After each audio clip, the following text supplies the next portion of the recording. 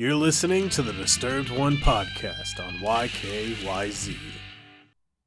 It's clear that Atreus thought he didn't care, that he forgot about him. In reality, Kratos just didn't know.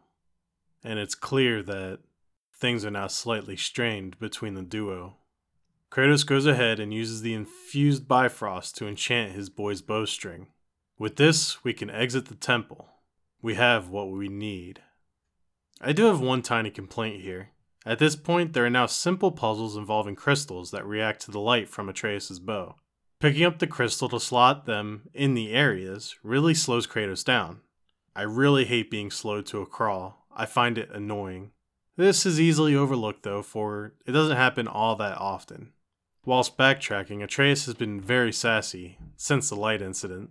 Kinda reminds me all the times I've been upset with my parents, getting snappy and talking back. Eventually we make it back to where we started when we were attacked by the Dark Elf King. The fight takes me quite a few tries on this difficulty, but I do eventually prevail. Atreus hears his dying words in another language, what I spoke of earlier about the war.